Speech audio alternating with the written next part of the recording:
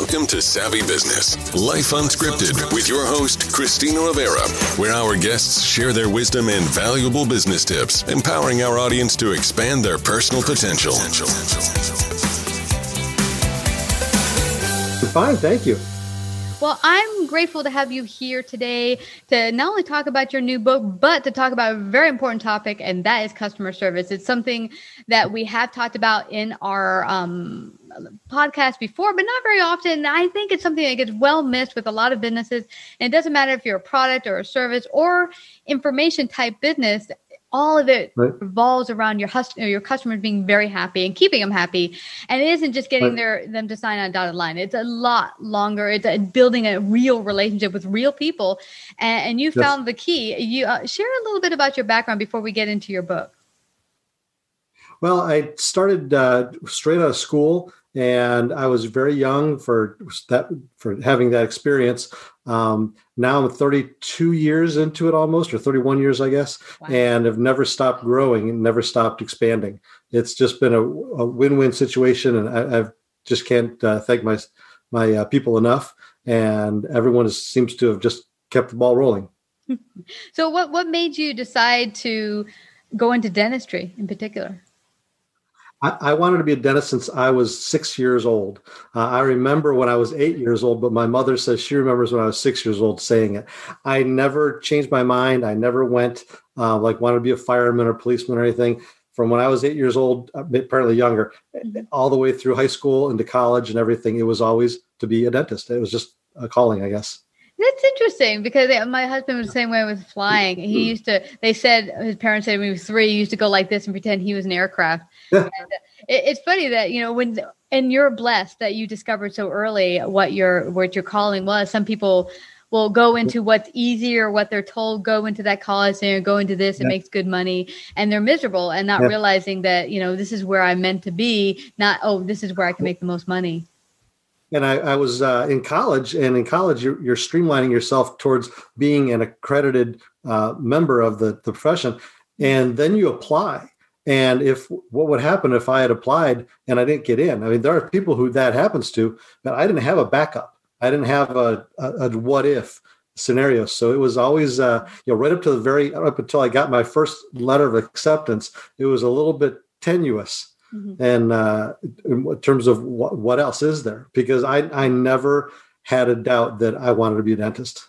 Wow. It's funny because but that's good. What do they call burn the bridges? So there's nowhere to go but forward. Yeah. And I think that's somehow why the most successful people go through that, because when you have that, there is no other option but this. That narrow focus is what actually leads you to success and to building your purpose and your calling, is that steady focus. Now, share with us you're the author of Ring the Bell for Service. I love that, because when you go to a hotel, the old hotels, you ring the bell and hopefully they come out for service. Not always. But why did you choose that name and decide to write that book? It was so I was going back and forth and round and round about the name for the book. I'll get to the content in a second. Mm-hmm. And there was a story about ringing the bell for service, and it just struck me as too coincidental that I was writing about that very thing, and that should be the name of the book. That was to say the least a moment for me when I had that epiphany. Yeah. And I've actually had that moment where I've gone into certain hotels and you're like, ring, ring, hello, anyone there? But it's so important to be present, not only just when that bell rings, but for your customer to know that you're really there for them, and maybe not even wait for them to say, I need this, but to be there to get them what they need when they before they even ask for it. Right. Mm-hmm. So in my line of work too, it's very important as well, because again, people don't ask for things that they need. They don't know what they need. They're just expecting it to just show up. So it's up to us to make sure it shows up. Yeah, you know what? You ring for mine. One of my favorite dentists. Oh my gosh, I found him in the Bronx. I lived in Brooklyn. It was a 2.5-hour trek to go visit him, but he was just so phenomenal. I remember when I first came to him, I had broken a tooth right here, half the tooth gone. And I was like, I'm not fixing it because they said it was cosmetic in my insurance. So I just let it sit there. And he would, every time he came to visit, he was like, please let me fix it. I want to fix it. And I was like, nah, my insurance company said it's going to cost more. He's like, I'll put it down as because actually it's the same bonding you do to fill your teeth. He said, I'll just say it's a bonding that you had a cavity or something. We'll just bond that puppy and, your insurance will pay. I was like, yay! But he found a way to get my needs met and get it done. And I wasn't even thinking it was an option. So. Well, that's true. It's true. Great customer service. So share with me, what was your basis for writing the book and why did you feel it was necessary? I was going about my days and everything, and I kept on coming upon it to where the stories would just come to me out of a simple reaction of a patient or a customer or whatever it was. It wasn't even so much geared towards the dental office. It was just geared towards the customer service in general. And these stories kept on basically happening. They'd happened to me or to someone I knew, mostly to me.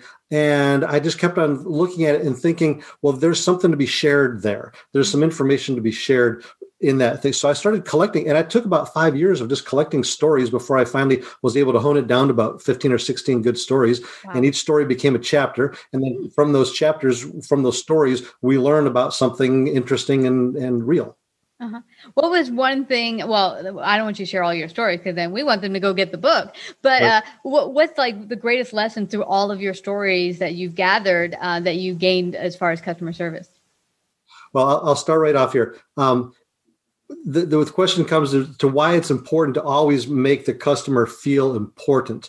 And it has to do with the customers when they, so to back up, when you're in an airline and you're going somewhere, do you want to feel important? Sure. So you get maybe a first class passenger ticket and you're getting in line and they call one group at a time. Mm-hmm. So they call the first class passengers. Mm-hmm. Well, if you get in the regular line, that's not good enough for the airline. So they have a carpeted line, a little carpet. It's about a foot wide or 2 feet wide and 4 feet long in a special lane for you. So my wife and I were traveling one time, and we were traveling. We got there late for our connection. We had a first class ticket for whatever. It was a long trip.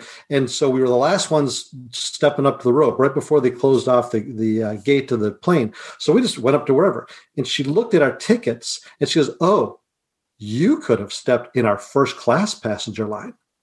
And the difference was literally like from here, jump over to here. And that was the difference in the first class line. There wasn't a separate door or anything else. But she made it sound like, really, is this something that we're going to try to do to make our first class passengers feel this, a feeble attempt on her part to make it happen? It just didn't make any sense to me. And from that, we got we got a whole chapter out of that experience because that was a feeble attempt at gaining our trust, I guess you would say. And from what's that? I was going to say, what goes further though? I know they try to do stuff like, oh, first class, so we're going to have this separate line here. You get to go first. But for me, some of my experiences, like I remember many years ago, I had this bad thing happen where my debit card got frozen. There was an incident. So, sometimes the banks see, there might be fraudulent activity. Right. So it just shuts down your card. And when you go to book a ticket at the airlines, they will hold the money, but they won't take it off until you're there at the airport. Right. And so I went to check in and give them the thing so they could check me in. They said, "I'm sorry, your credit card is denied." I'm like, "What do you mean?" And I called the bank. I wasn't getting through. And they're like, "I'm sorry, you can't get on this flight." I'm like, "You don't understand." And it was like, I had to get to court for something. There was something going on in New York. And I was like, this needs to happen. So you know what they did? They were phenomenal. It was American Airlines. They let me get on with a friend of mine and use their credit card. And then that friend got on the phone and gave them all the credit card information, their name, and they processed it. And for me, I've had some of the most wonderful experiences with that airline because they kind of go beyond the normal kind of narrow track to make customers happy. It's like that was an unusual situation. They could have just said, well, our rules are we don't do this. But they said, no, you have a need. We're going to find a way to fill it. Yeah. So it was phenomenal. Yeah. That's crazy. Yeah, that's good. Well, another example on my part is from another chapter is why the customer is not always right. So we think the customer's always right, but they're not, and they're not, and I know they're not, but when can you tell that they're not? So one day in my dental practice, again, some of this does go back to the dental practice, but one day in my dental practice, we have a large facility, and a patient was in the waiting room. He was there for maybe a minute, 2 minutes on the outside, and the person got him and it was calling him. And she said, you can come right this way. You step into the room here. He goes, no, just a minute. I need to see the doctor.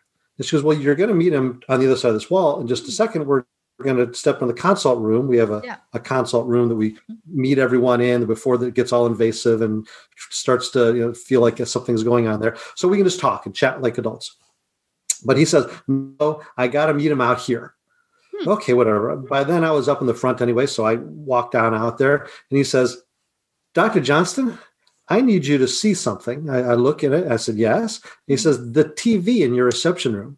I look at it, and it's commercials at this point. It's showing commercials. I said, yes, I see the TV. It's commercials. He says, well, I'm sorry. He goes, there was a program on that TV before the commercial. It was Fox News, and that's just unacceptable to me. I said, I get that it was Fox News, and I apologize. I said, it could be CNN. It might be Fox. It could be just a show on the cable. It's whatever somebody felt like was the appropriate thing. In fact, in 4 days out of 5, it's some dental propaganda station that we've got going on out there. We're not preaching anything to you. We're not saying anything. It doesn't matter. If you come in the back, we're going to sit down and we're going to talk about your dental care. And then when you get to the way back, there's going to be a TV in your room. You can turn that on and you can change the channel to whatever you like or turn it off. It doesn't matter to me at all. He said, no, not good enough. Because you're going to need to change the channel on this thing right here so it's not Fox News anymore. We're going to need to make that CNN. No. In an epiphany, I simply said to him, I've got a better idea. He said, oh, what's that? I said, there's the door. See yourself out. Okay.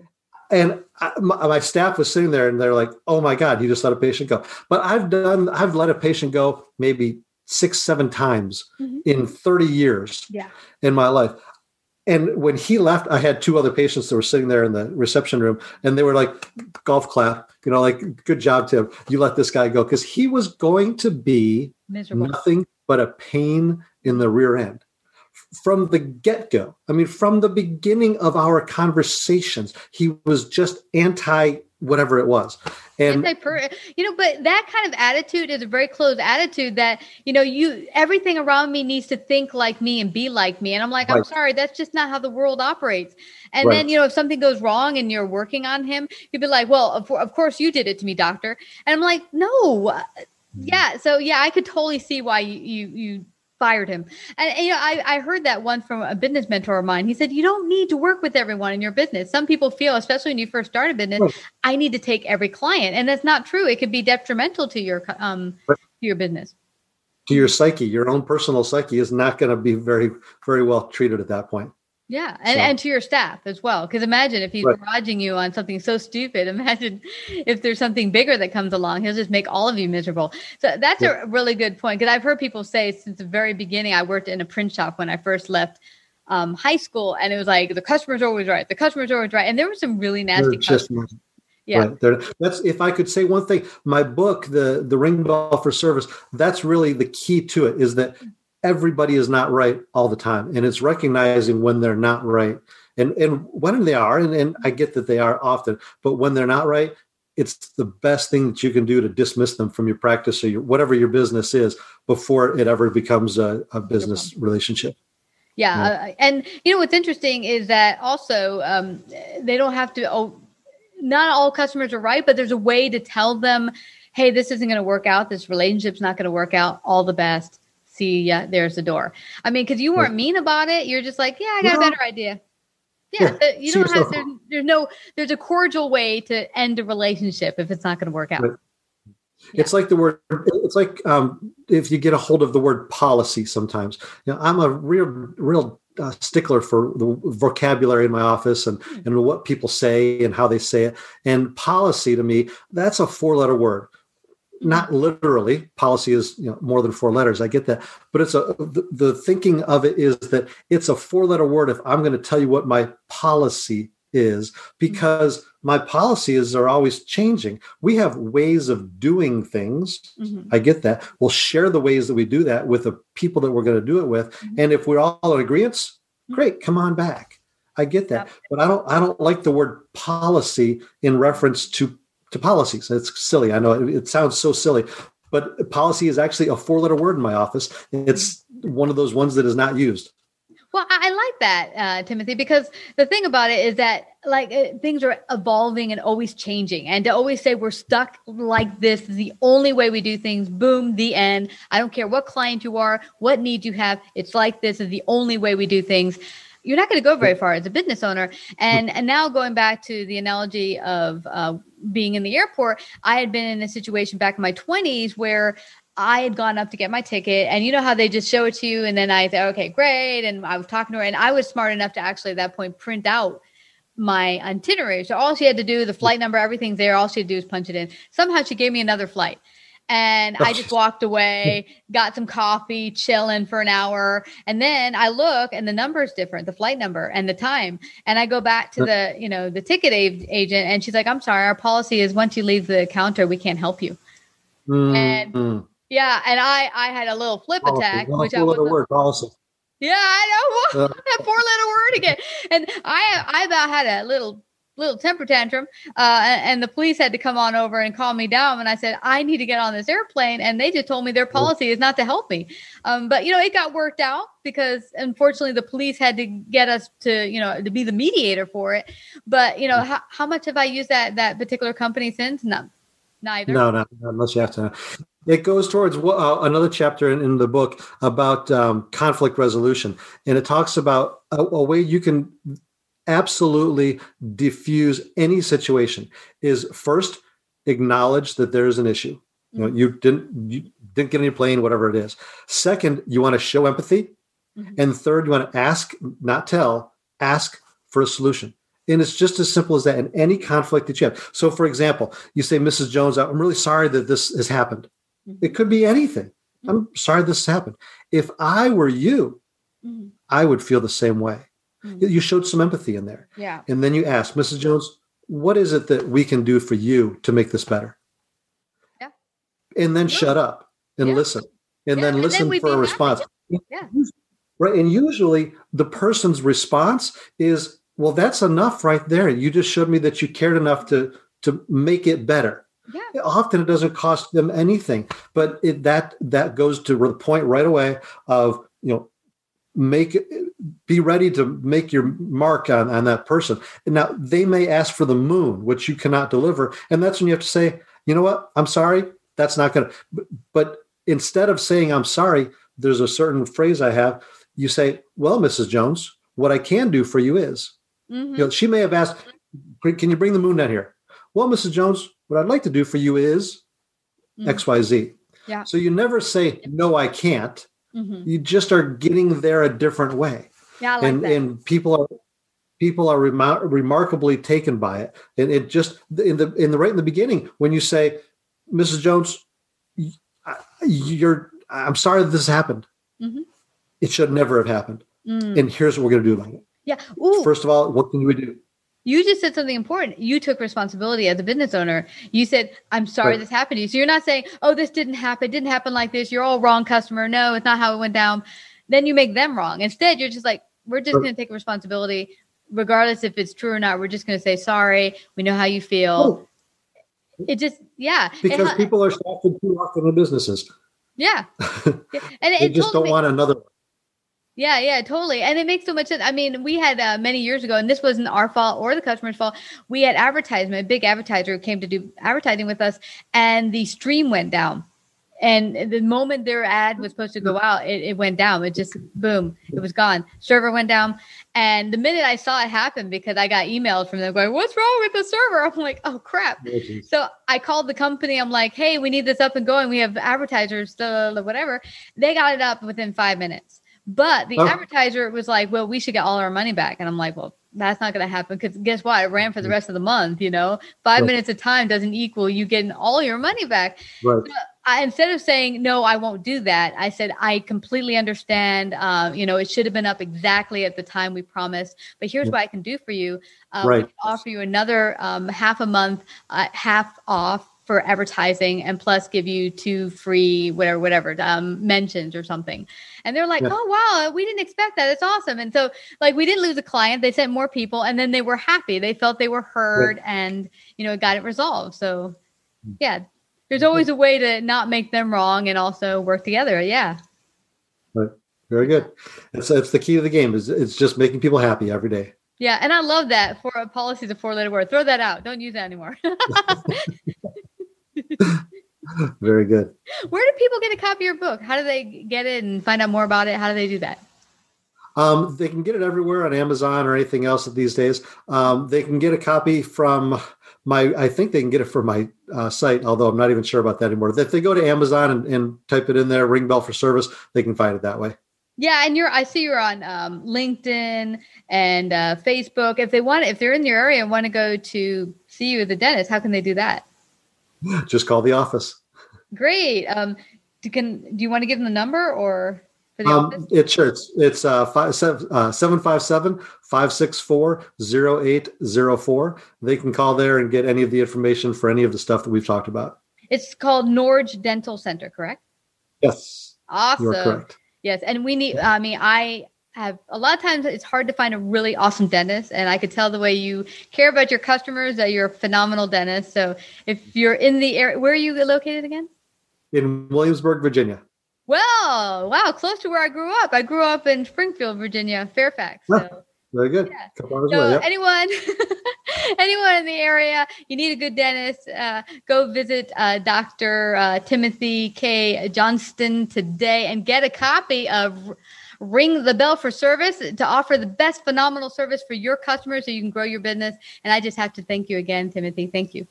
Thank you. I appreciate having me. Like, subscribe, and share this episode. To listen to more savvy episodes and savvy biz tips, go to www.lifeunscriptedradio.com. To find out about our paid sponsorship opportunities or how to become a guest, email Christina at lifeunscriptedradio.com.